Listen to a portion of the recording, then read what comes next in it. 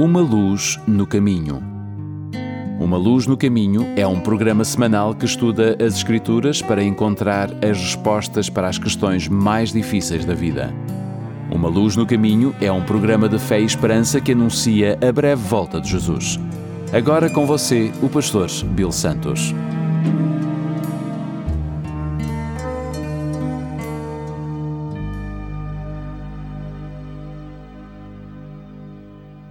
Bem-vindos ao programa Uma Luz no Caminho. O meu nome é Bill Santos, muito obrigado por estarem conosco. Na madrugada de domingo 13 de agosto de 1961, começou a construção do Muro de Berlim. Foi uma decisão desesperada da República Democrática Alemã para interromper a fuga dos habitantes do lado leste de Berlim para o lado oeste. O lado leste de Berlim era controlado pelos soviéticos e o lado oeste da cidade era ocupado pelos americanos, britânicos e os franceses. A situação de Berlim era singular. Berlim era uma cidade semi-controlada pelos aliados em território soviético na Alemanha. Tal situação proporcionou o surgimento de um ponto de tensão entre os aliados e os soviéticos e um local onde ideologias conflitantes conviveram lado a lado.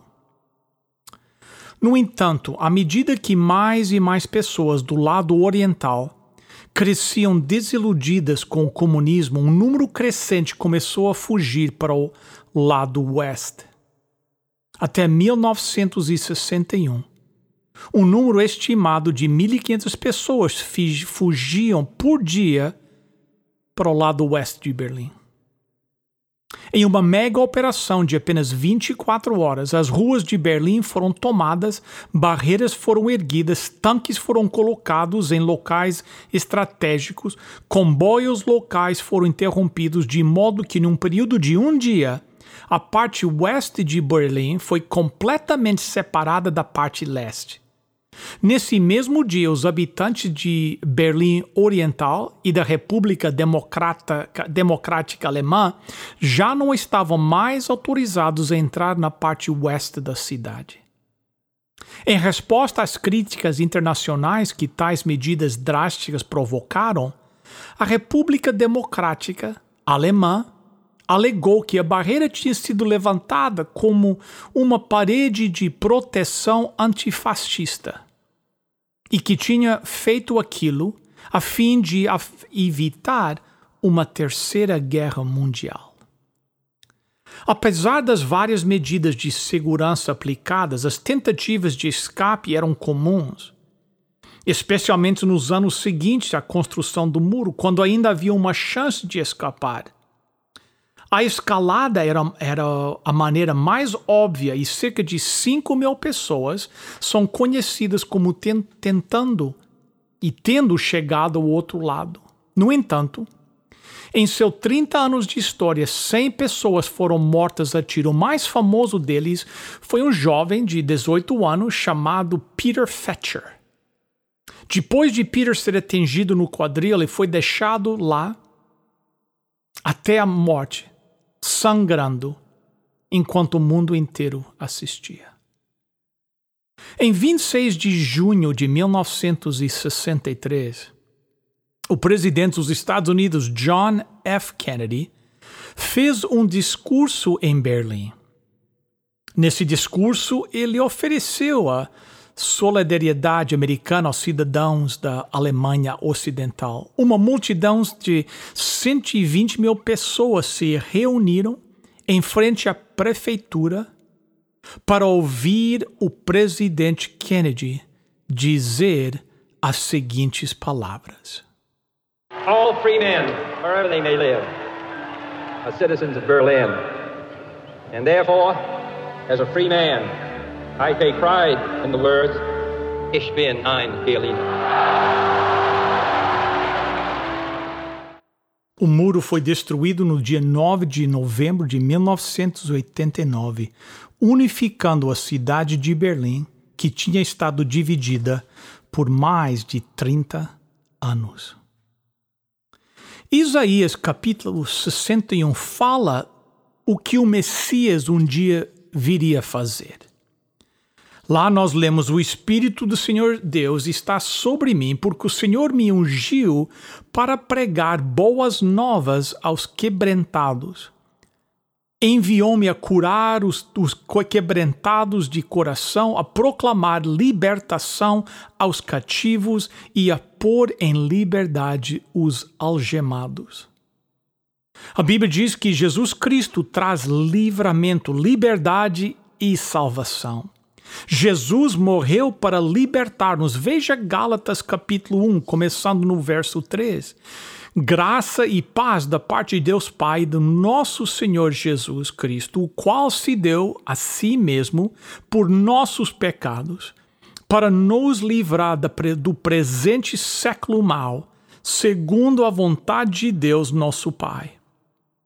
Aqui nós lemos que cada um de nós foi liberto do presente século do mal para a era do reino eterno.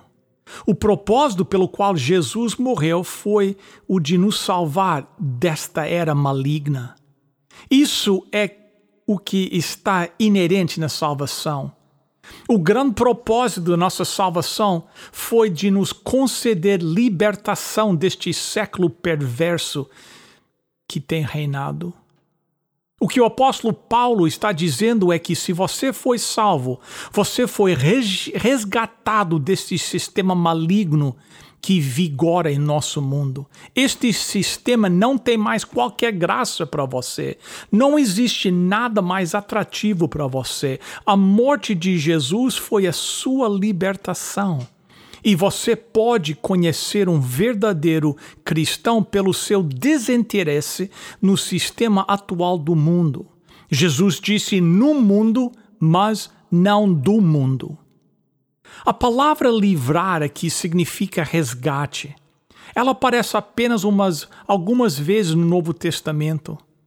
Esta expressão é utilizada no 7º capítulo de Atos, onde Estevão está pregando o seu sermão perante o Sinédrio, o qual o levou ao apedrejamento e à morte.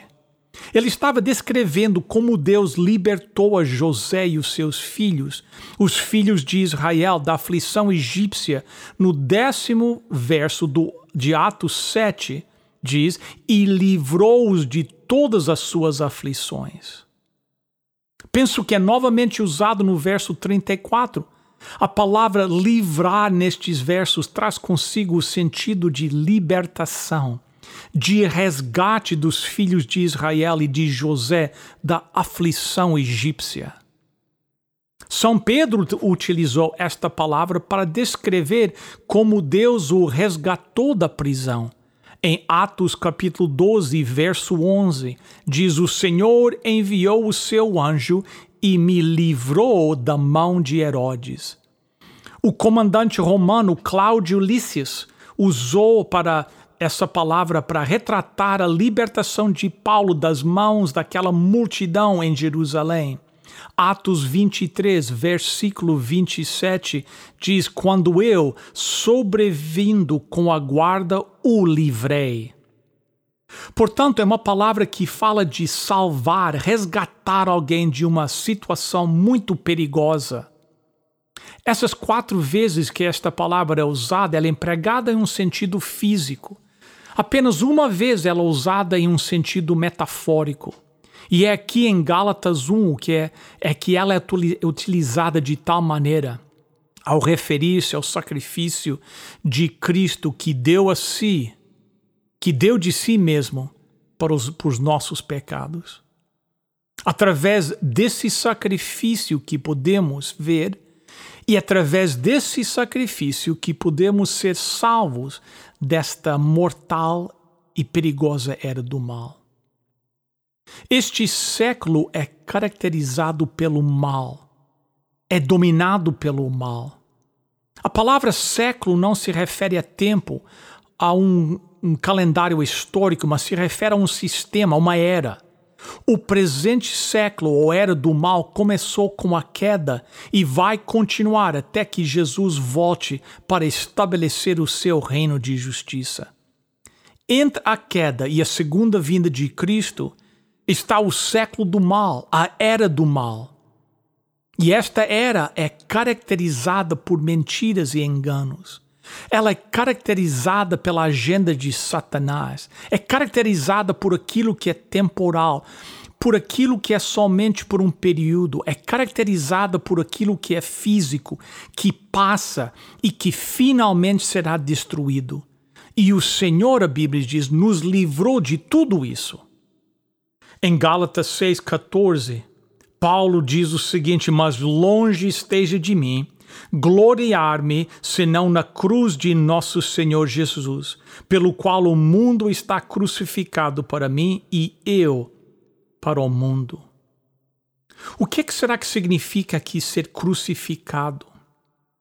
É estar morto.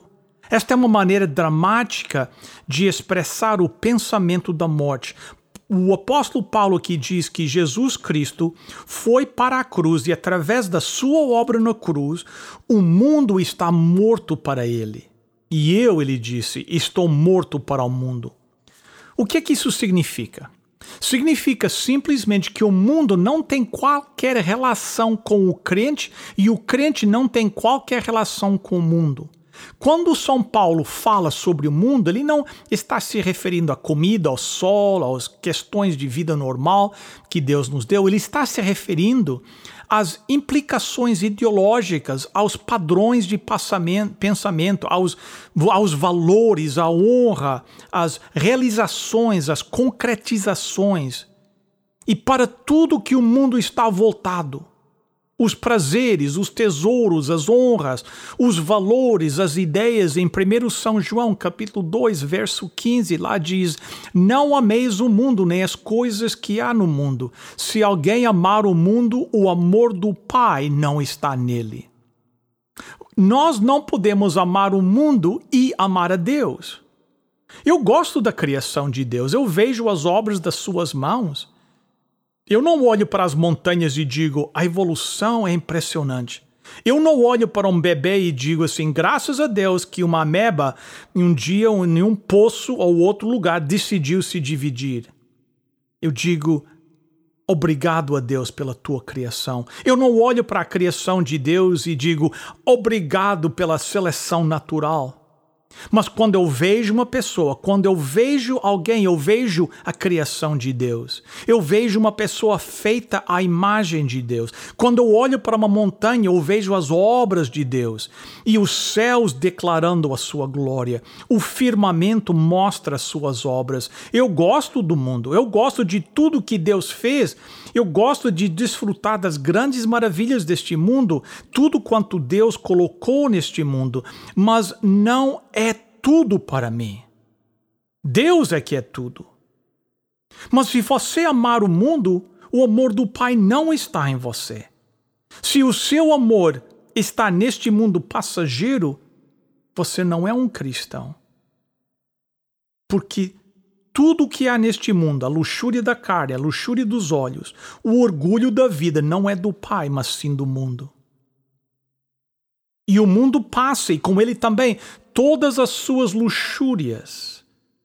Mas aquele que faz a vontade de Deus permanece para sempre. Em primeiro lugar, nós não amamos o mundo por causa do que ele é. O mundo é o sistema de Satanás. Nós não amamos por causa do que ele faz. É o discernimento, o critério do pecado. Satanás usa o mundo como um instrumento das paixões da carne, da luxúria da carne, da luxúria dos olhos e do orgulho da vida. Ele desfila diante de nós os prazeres materiais, os prazeres sexuais, as realizações de educação, as honras, os títulos, o poder, as filosofias e o nosso orgulho, a nossa cobiça. O mundo pende para isso. Outro motivo porque não amamos o mundo é por causa do rumo que ele está indo. Em 1 São João, capítulo 2, verso 17 diz: ora, o mundo passa, bem como a sua concupiscência. Aquele, porém, que faz a vontade de Deus, permanece eternamente. Este mundo está em um processo de desintegração. Eu escuto as pessoas quase todos os dias dizendo para mim, parece que as coisas estão indo de mal a pior. É verdade, as coisas estão piorando e vão continuar a piorar. Esse é o impacto acumulativo do pecado. 1 São João, capítulo 5, verso 4. Porque todo o que é nascido de Deus vence o mundo. E esta é a vitória que vence o mundo, a nossa fé. Nós não podemos vencer o mundo a menos que nós acreditamos em Jesus Cristo como Filho de Deus. Você não pode acreditar em Jesus Cristo como Filho de Deus a menos que alguém lhe fale sobre Jesus. Ninguém é um cristão se não conhecer a verdade, porque a única maneira de você ser liberto deste mundo é acreditar na verdade sobre Jesus Cristo. Se você não acredita na verdade sobre Jesus Cristo, você não poderá ser resgatado daqui. E nós voltamos para o lugar aonde começamos. É por isso que nós temos que ir a todo mundo. É por isso que nós temos que pregar o Evangelho a toda criatura, porque é o único caminho para a salvação. Pois bem, como pode haver tanta confusão sobre quem é um cristão? Quem são os cristãos? As suas afeições são celestes. Seus desejos são pelas coisas que são eternas e não pelas coisas passageiras deste mundo. Um cristão é alguém que proclama a verdade divina, que Cristo será glorificado e as pessoas virão a serem salvos e louvarão a Deus por este dom. Que Deus te abençoe. Em nome de Jesus. Amém. Querido amigo, chegamos ao momento do nosso programa que nós temos a nossa oferta toda especial. Hoje eu gostaria de oferecer um maravilhoso livro para vocês chamado Como Enfrentar a Dor. Eu sei que muitos estão passando por dificuldades insuportáveis, mas Deus, ao teu lado, você pode combater e vencer a qualquer desafio. Então, se você gostaria de receber este livro, Como Enfrentar a Dor, ligue agora para os nossos voluntários no 1-800-458-1735. 1-800-458-1735. 1-800-458-1735. Os nossos voluntários estão aguardando a sua chamada, ou você pode solicitar o seu livro Como Enfrentar a Dor através do nosso website umaluznocaminho.com. O número mais uma vez 1-800-458-1735. Chegamos ao final de mais um programa. Quero agradecê-los pela sua presença conosco. Quero convidá-los também para estarem hoje na nossa igreja. Às 10h45 da manhã, nós estamos estudando o livro do Apocalipse e hoje entraremos no capítulo 2 do livro do Apocalipse. Se você alguma vez teve interesse em aprender o que é que essas mensagens do Apocalipse significam, então venha junto a nós hoje no 280 da Carlinville Drive, a Igreja Portuguesa Adventista do Sétimo Dia de Toronto, 280 Carlinville Drive em Etobicoke, lá bem próximo ao aeroporto. Às 10h45 vamos começar o nosso estudo do capítulo 2 do Apocalipse. Estamos aguardando você lá. Traga a sua máscara. Lembre-se de visitar a nossa página no Facebook e o nosso website umaluznocaminho.com. Eu sei que para muitos tem sido uma época difícil esses meses, mas junto com Deus nada vai ser demais de suportar se você tem Deus ao seu lado. Fiquem bem, meus amigos. Até a próxima semana, se Deus quiser. Lembre-se, lâmpada para os meus pés é a tua palavra e luz para o meu caminho.